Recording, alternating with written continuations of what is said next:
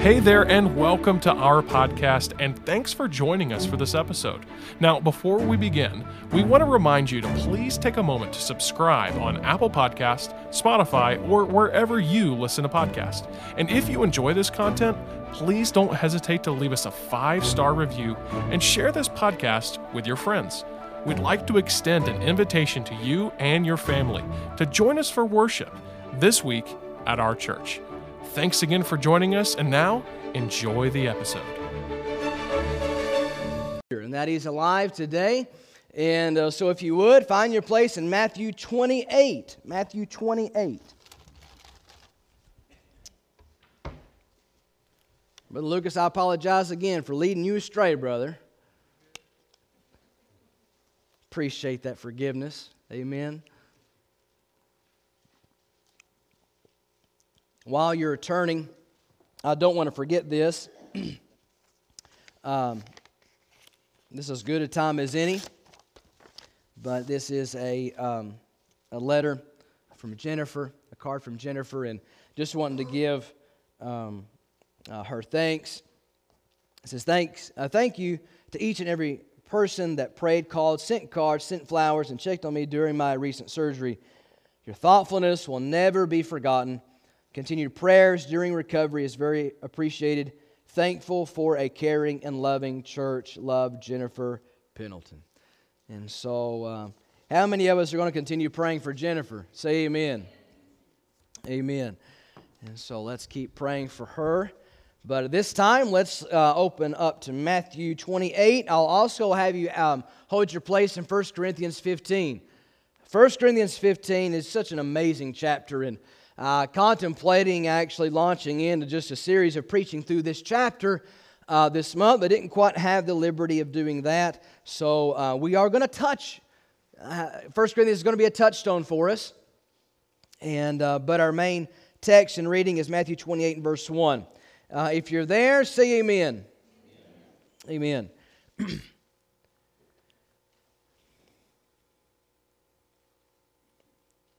It says, in the end of the Sabbath, as it began to dawn, toward the first day of the week, came Mary Magdalene and the other Mary to see the sepulchre. And behold, there was a great earthquake.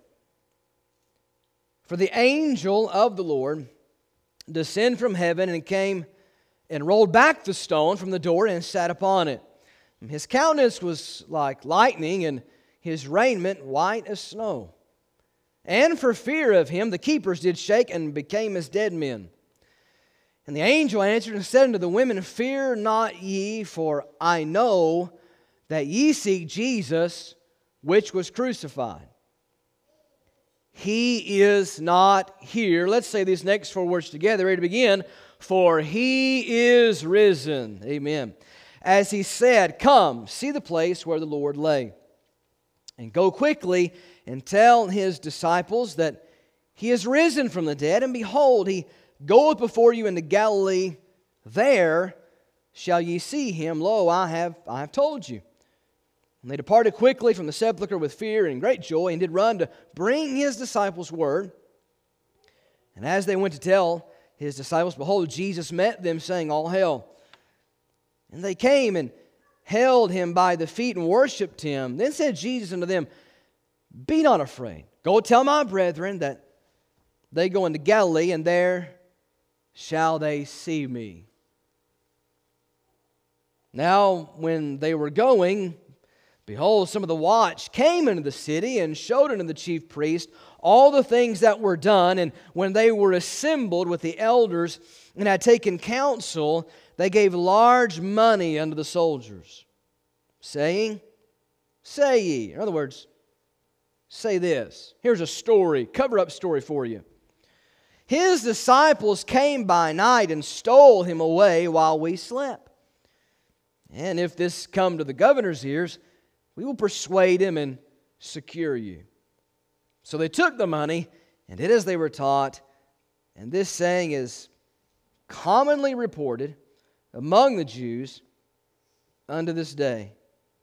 Then the 11 disciples went away into Galilee, into a mountain where Jesus had appointed them. And when they saw him, they worshipped him, but some doubted. Father, we thank you, Lord, for our time together this far. Father, we just come to worship you.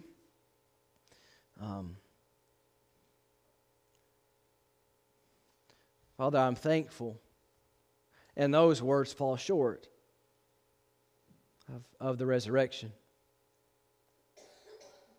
Father, there's so many things to try to remove this truth from the hearts of people.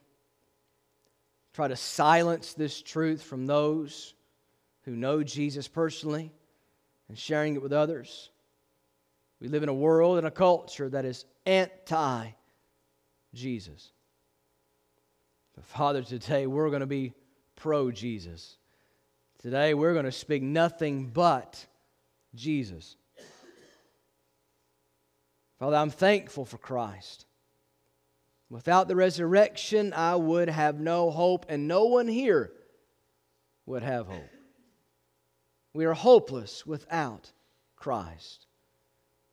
So, Father, I pray if there be a lost soul here, what I mean by that, Lord, if there's someone that has never had a moment in their history where they have confessed their unbelief to you and confessed a believing, depending faith on Jesus alone because of His death, burial, and resurrection. Oh, I pray today they would listen to your Spirit and that they would see their sin clearly, but also hear the welcoming voice of your Spirit saying, "Come and believe." Oh, I pray they would before this service is over. And I pray for every believer. I pray this story hasn't become just a story to them. Oh, it's Easter again. Father God, I pray that this Easter Sunday would be renewed in their heart and mind, that their Savior is alive. Just pray you help us to have a renewed love for this day. And Father, guide me in your word, and I pray that I'm just obedient to you and you alone. Help me to disappear from the stage. They only hear your voice. And I pray all of this in the name of my Savior, Jesus Christ.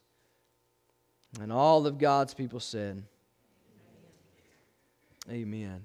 I want to start out this morning with a piece of history. We've read some history, but I want to read, don't know how familiar you are with British history, but this will make sense after I read this and tell you why I read it. It goes like this. Maybe you're familiar with the Battle of Waterloo. Maybe that rings a bell. Okay. On a Sunday morning, 1815, the Battle of Waterloo had been fought and won, as you all know. But the people of England still anxiously awaited news of the battle. As you got to remember, there was no electricity at that time, no radio, no telegraph. And the way in which they used to relay the message was interrupted by a fog. So they were trying to send the message that there was victory, okay? But it was interrupted by a fog, and the message that came through was this: Wellington defeated. Well, if you were in England, if you were British, this was not the news you wanted, okay? This, as you go and you read about this moment, you'll find that the whole country wept. I mean, they were all in mourning because they heard this news. In other words, Napoleon now masters, again, be the master of Europe. So we could say it was a very, very dark day for Europe, at least what they heard.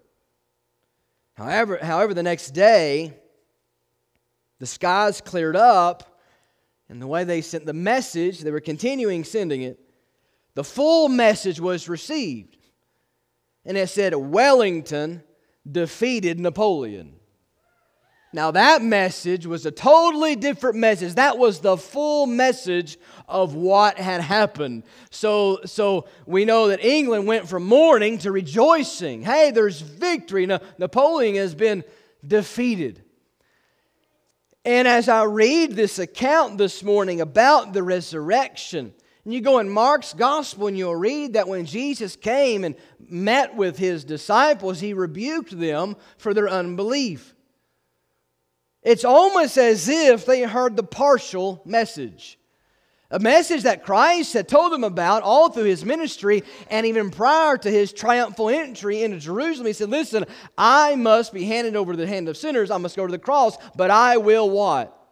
Rise again. But it's almost like the people were there at this point in 1815. They just heard part of the message. And thankfully, Christ, we know, came and saw them, and they rejoiced, but sadly, some still even doubted. But I just want to stand here and say today, by the authority of God's Word, we have the full message about what happened to Jesus. Amen? It's almost like they heard Jesus defeated. And that was it. But the full message was Jesus defeated Satan. Or Jesus defeated sin. Or Jesus defeated hell. Jesus won. And all of those who are in Jesus, guess what? You have won also.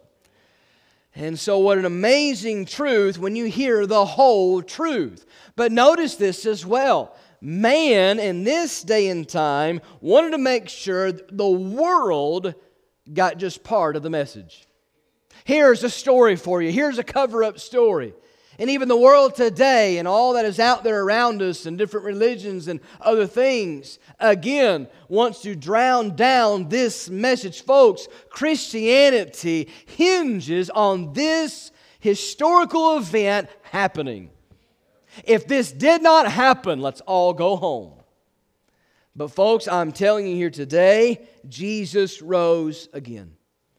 He is alive. He defeated the adversary. We've got the full message. Jesus' glorious victory over sin, death, and hell. Now you look at this empty tomb, and again, they just heard this partial message. But what I want us to do this morning, we're celebrating Easter. We're celebrating the resurrection. But why is the resurrection something to be so celebrated? Is it just the resurrection? Is that really all? When we look at the empty tomb, is that all that the message is just the resurrection? No, it's not. There is a full message. There is a full resurrection story that comes from the tomb. And folks, I'm not going to preach anything fancy or new. I'm going to preach something very simple to you. And that's the only way I know how to preach this. I want you to understand it. When we look at the tomb today, now I've had the pleasure several years ago of going to the tomb and seeing the tomb, and I can say even just for myself, He's not there.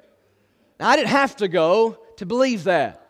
God's Word tells me that, and the Spirit, He uses His Word to bring that truth to me, and I believed that truth before I ever went, Brother Randy, to Israel. I believed it. But I'll tell you what, I got a little excited when I saw it too. And so to see it was remarkable, but I already believed the truth. What I want us to do today is simply this.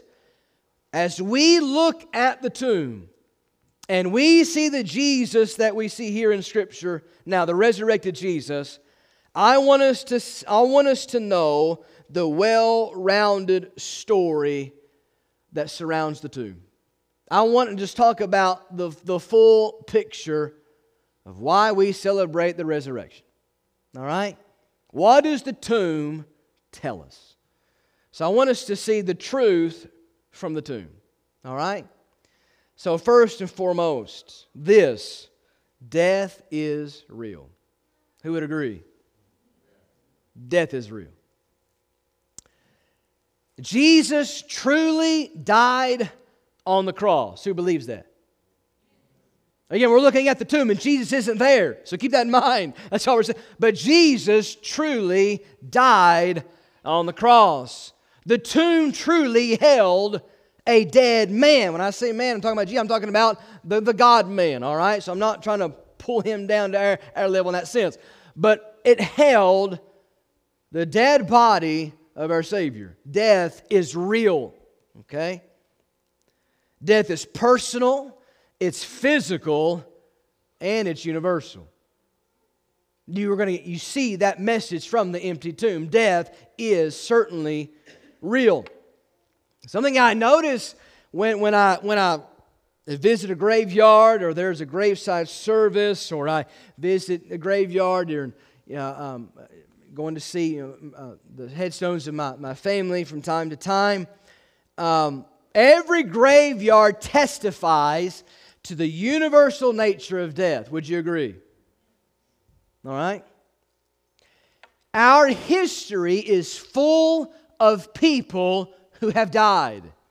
They're gone. They're dead. And I will say this morning. The great graves have rich people. They have famous people. They have poor people. And they have common people in there. And when they were alive, there was some distinctions between them. But I will tell you this.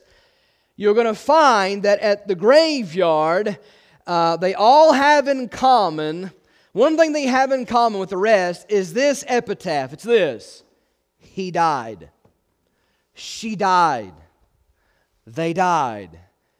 All have embraced this very reality called death. You think about people in Scripture, really, you think about death, there's really nothing unusual about the statement, he died, or she died. Maybe you hear on the radio, the obituary is coming up. There's announcements, or you go on a newspaper, or maybe you see it on social media, an obituary come. Really nothing unusual about that. We know people die. It's like that in Scripture. People, Adam, Eve, Cain, Abel, Methuselah, lived 969 years, but guess what? He died. Pharaoh, Julius Caesar, filthy Tiberius, they all did what? They died. Millions of people have died, and nothing unusual about that. And again, when I hear about obituaries, it echoes the truth of Scripture to our ears. And I think I have these few verses. One is this, Romans 5:12. Just look behind me. Romans 5:12, wherefore as by one man's sin entered into the world, and death by sin, and so death passed upon all men, for that all have sinned. Let's go to the next one, Hebrews 9:27. Notice this. And as it is appointed a man once to die, but after this, the judgment. And the last one here, James 1:15. Then when lust hath conceived, it bringeth forth sin, and sin, when it is finished, bringeth forth, you tell me, death. Death is inescapable. All these that have died, human beings have died, it's inescapable. They had to embrace death. And listen to me, church, listen. We're one heartbeat away. When we begin to live, we begin to what? Die. What's saying is we take one more breath, that means there's one less breath. I'm getting real sad with you, aren't I? I'm just real somber this morning. Believe me, the end is a crescendo, all right? But we need to see, what is this first message of the tomb? Death is real. Death is inescapable. One day, listen, you've not faced death yet. Now, you're aging, you're getting older. I just turned one old. Henry has birthdays now. I don't get older. That's right. He's born on my birthday, so I get to stay younger. No, that's not how that works. I turned 36, getting older. I'm dying a little bit every day, but there's going to be one day death is going to come and scream this, now. There's going to be one day between the sheets, death is coming for me. Okay? Coming for you. Death is real. That is a message coming from the tomb. A common man, death, we are going to face. And because death is real, guess what? We need hope. All men have fallen short of the glory of God. All men have sinned and fallen short. We are dead in our trespasses and sins. We need hope. Do we need hope, church? Yes or no? Yes, we need hope. So the one truth we see about the tomb is that death is real. I want you to understand why the resurrection is so wonderful and should be celebrated, because we must begin with this very hard truth. Death is real. It comes to us all. It's not escapable. And folks, even if you're alive and you're caught up, there is going to be a changing of this old flesh to the new body. There is, if you want to say, sort of a death to the one and giving the new body. So there is going to be a transition, a change. But folks, death is real. So if death is real, hope was needed. You look at the empty tomb and you see the fact that death is real to all of us.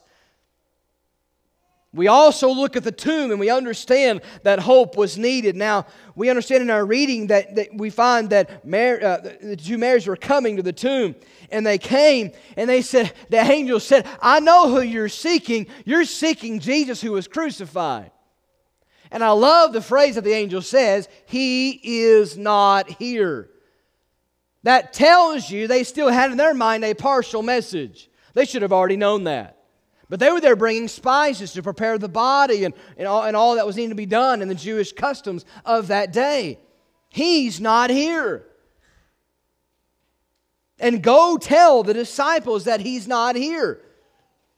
Hope is alive. See, folks, when we talk about hope, when I'm talking about hope was needed, I'm talking about a person that was needed. Someone that is transcendent above us, that is like us, but not us, but that could do for us that we could not do for ourselves. I'm talking about Jesus. We needed hope. Something that only God could do for us dying mortals. We needed God to do a miracle. Now, something that's going to be... Turn to 1 Corinthians, if you will. Now, I told you, listed several names. People have died. He died, she died. They've died, all that. But there's going to be something different when you read about the death of Jesus. The tomb is talking about death is real. We also find that Jesus truly died. But notice what is so distinctively different as Paul is writing this, 1 Corinthians 15. Moreover, brethren, I declare unto you the gospel which I preach unto you, which also ye have received, and wherein ye stand, by which also ye are saved, if ye kept in memory what I preach unto you, unless ye have believed in vain. Now notice this. For I delivered unto you, first of all, that which I also received. How that Christ what? For our... Now notice this, here's the difference. Here's the huge difference between a person dying and Jesus dying. Notice this. Dying for our sins according to the Scriptures. What did the Scriptures say about Jesus? Let me give you a few of the Scriptures. When it talks about Scriptures here, it's talking about the Old Testament Scriptures. Now, I want to go through these quickly, but Psalm 41:9, notice behind me, notice these. Yea, mine own familiar friend, in whom I trusted, which did eat of my bread, hath lifted up his heel against me. This was a foretelling of a betrayal that Jesus would have. Talking about the death of Jesus. Psalm 22:16 is another one. For dogs have compassed me, the assembly of the wicked have enclosed me. They pierced my hands and my feet. According to the Scriptures. Psalm 69:21. They gave me also gall for my meat, and in my thirst they gave me vinegar to drink. Does that ring a bell? According to the Scriptures, He died. And the last one I'll give you this is Isaiah 53 and verse 9. And He made His grave with the wicked and with the rich in His death, because He had done no violence, neither was any deceit in His mouth. Jesus died for our sins according to the Scriptures. What did the Scriptures say about the death of Jesus? The tomb tells us that Jesus had died according to the Scriptures. Jesus died sinless. Jesus died rejected by men. Jesus died with forgiveness in His heart toward humanity. Jesus died fulfilling all prophecy about Himself. That's huge, dear friend, about Jesus. If Jesus did not meet every qualification of being the Savior, the resurrection would just be another day.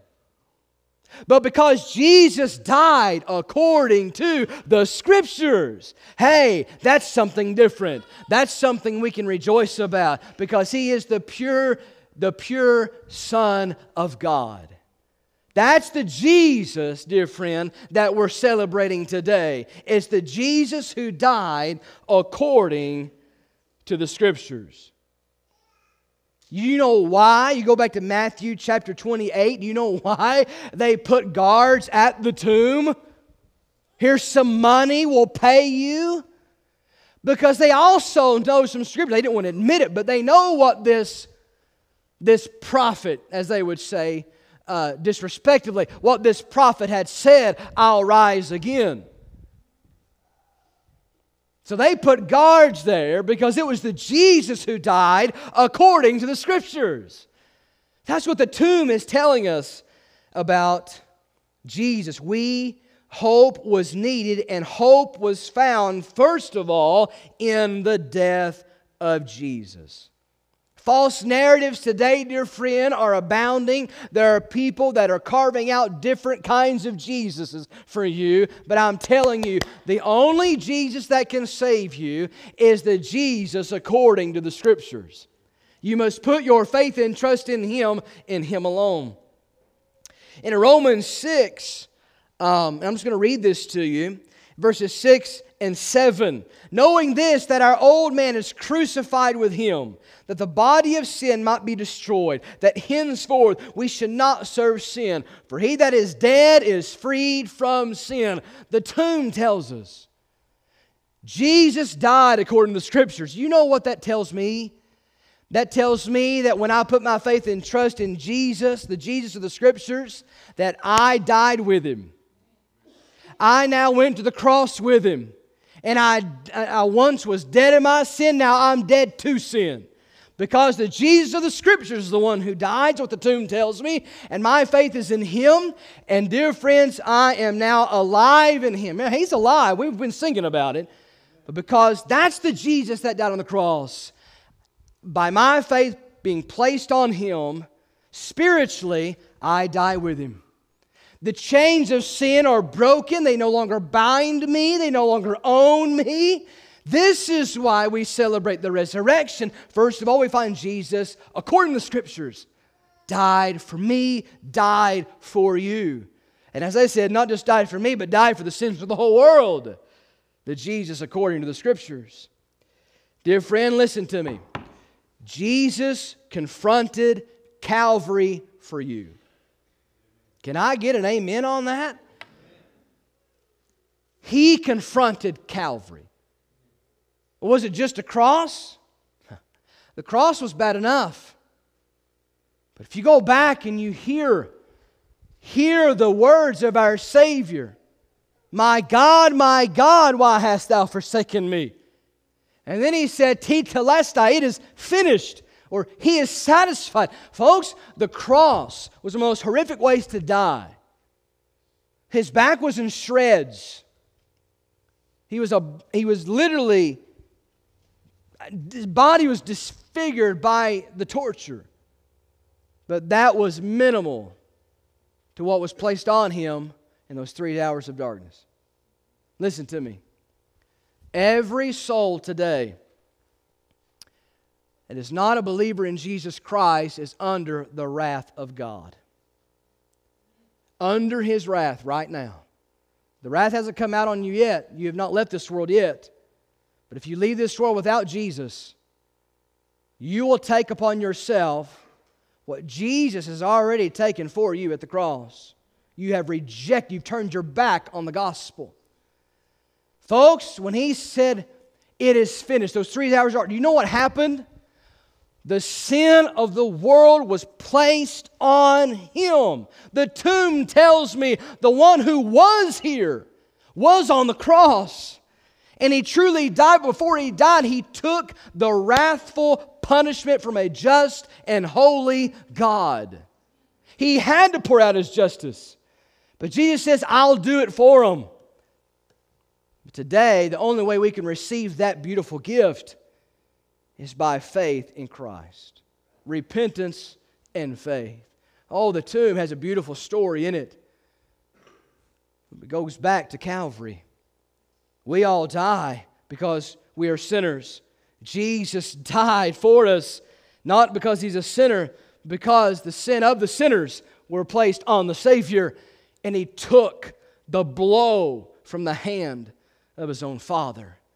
Can I tell you something? When he gave up the ghost, the hands of the Father reached down into the temple and tore the veil in half. And dear friend, all of the Old Testament symbols and foreshadowing and the sacrifices, all of that was fulfilled. Why? Because the Lamb of God, according to the Scriptures, just paid your debt.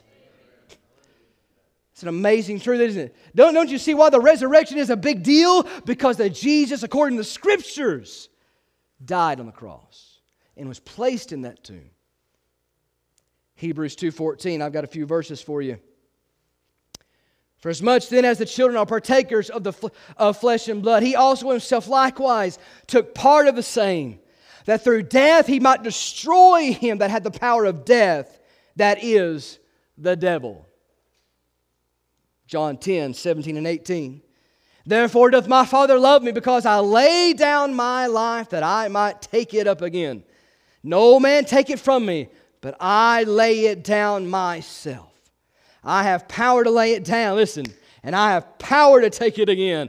This commandment have I received of my Father. And I'll give you this last one. Revelation 1:18. I am He that liveth and was dead, and behold, I am alive forevermore. Amen. And have the keys of hell and of death. Glory to that. Amen. Why? Because it was the Jesus according to the Scriptures. That's what the tomb tells us. But it's not just found in His death, folks. We're talking about an empty tomb, not a tomb that has a body in it. So, truth from the tomb, Jesus died in our place. But folks, we understand that hope was needed. Hope was found at the cross, but hope was fulfilled completely there in His resurrection. He is alive.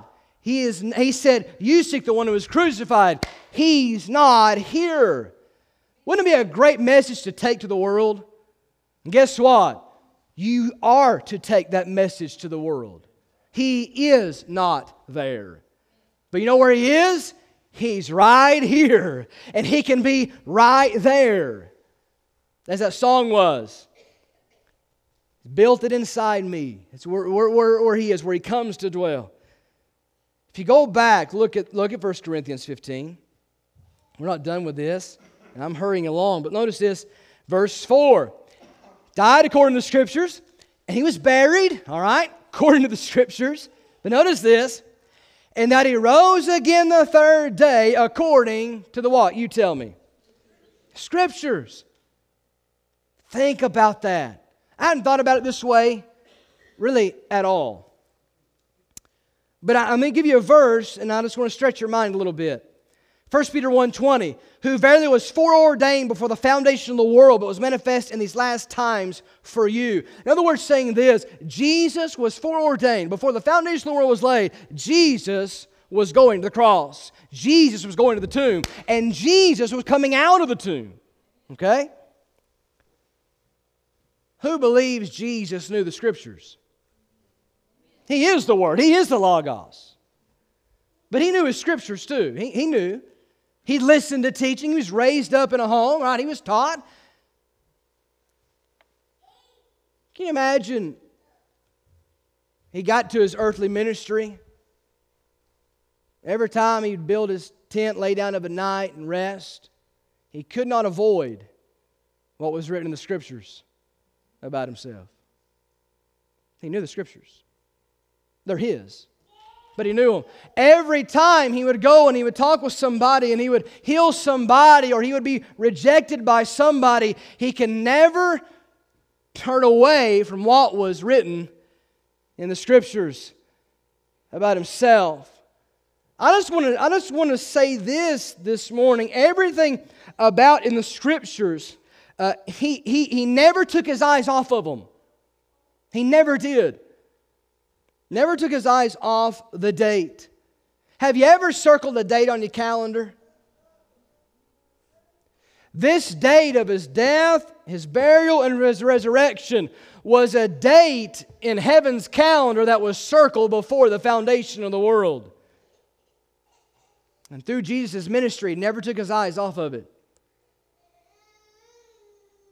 He never took His eyes off that date. On that third day, creation rose and the Creator rose. S-U-N rose and S-O-N rose together that third day, that Sunday morning. This hope that we needed was found at the cross. It was found in the tomb. And thanks be to God, was found no longer in the tomb. Our hope is alive. It's a person. It's not a wish or just hope, wishful thinking. It is a person. It is Jesus. Now I will tell you this. Can I tell you, hey, what did Paul go on to say? You notice that in chapter 15. He was buried, third day, according to the Scriptures, rose again. Notice this. He was seen of Cephas. That's Peter. Okay? Then of the 12. And after that he was seen of about 500 brethren at once, in whom the greater part remain unto this present day, but some have fallen asleep.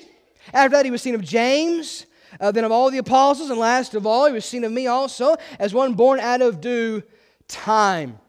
Listen, folks, Jesus, as Paul was even writing this, he said there's people even still alive who have seen the risen Savior.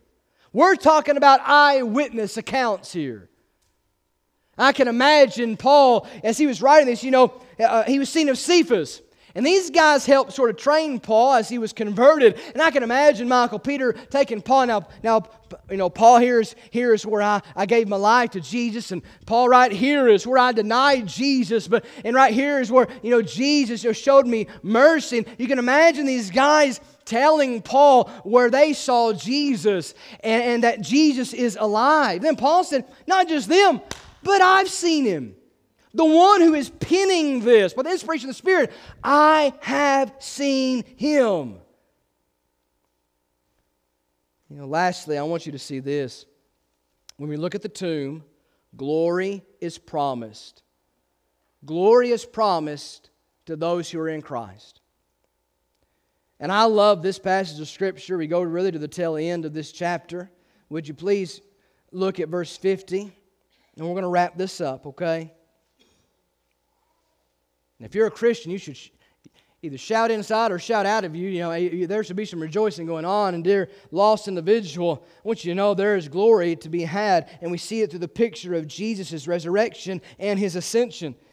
Now this I say, brethren, that flesh and blood cannot inherit the kingdom of God, neither doth corrupt inherit incorruption. Behold, I show you a mystery. We shall not all sleep, but we shall all be what? Changed. Jesus was changed even Himself, going back to His original glory.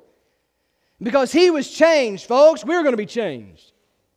Behold, I show you a mystery. We shall all sleep. We shall all be changed. In a moment, in a twinkling of an eye, at the last trump. For the trump shall sound. The dead shall be raised incorruptible. And we shall be, you tell me, changed. For this corruptible must put on incorruption. Hey, Jesus is incorruptible. I'm in Him. I'm promised this glory. And this mortal must put on immortality. This is the glory that's promised me. So when this corruptible shall put on incorruption, and this mortal shall put on immortality, then shall be brought to pass the saying that is written, death is swallowed up in victory. O death, where is thy sting? O grave, where is thy victory? The sting of death is sin, and the strength of sin is the law. But thanks be to God, which giveth us the victory through our Lord Jesus Christ. Therefore, my beloved brethren, be steadfast, unmovable, always abounding in the work of the Lord. For as much as you know that your labor is not in vain in who? The Lord who died according to the Scriptures, the Lord who was buried according to the Scriptures, and the Lord who resurrected according to, you tell me, the Scriptures. Folks, we have a Savior who is alive. We're going to have a glorified body. Time and space have no rule over that body. This body is engineered for a journey to the third heaven and for eternity. Sin no more, no sickness, death, or parting. When we were flying to Florida, we were up 37,000 feet. We were in a container because we couldn't get out there ourselves. We had to be taken from point A to point B. But can I tell you something? God is going to give me a body, amen, that's going to surpass 37,000 feet. It's going to go past that heaven. It's going past the second heaven. It's going to go up to the heaven where He is. And that's where I'm going to be. And no one can change that. Because the Jesus that is alive is a Jesus that is in Scripture. He's written about, He's been seen, and we're telling you about Him today.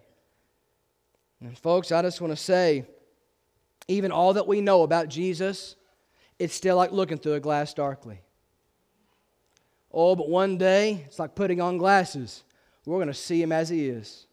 The resurrected King of Kings and Lord of Lords. Clearly, as we see each other today. But the only way you get to go to be with Him is that you must know Him as your Savior. Brother Josh, that's great. How do I know Him as my Savior? Well, dear friend, Christ has done all the work. The Bible says that we must believe from our heart. If God's dealing with you, He's showed you your sin, your unbelief, and God's giving you an opportunity to respond to Him by putting your faith completely on Jesus, confessing that to Him, that you trust only Jesus as your Savior. And the Bible says when we believe from the heart and confess with the mouth, Lord Jesus, we're saved. And we are forever His. Can I ask you a question as we all stand to our feet? Ever so quietly, every head bowed and every eye closed for just a moment. We'll prepare a song of invitation. I'll ask Miss Arb just to start playing softly as she approaches the piano.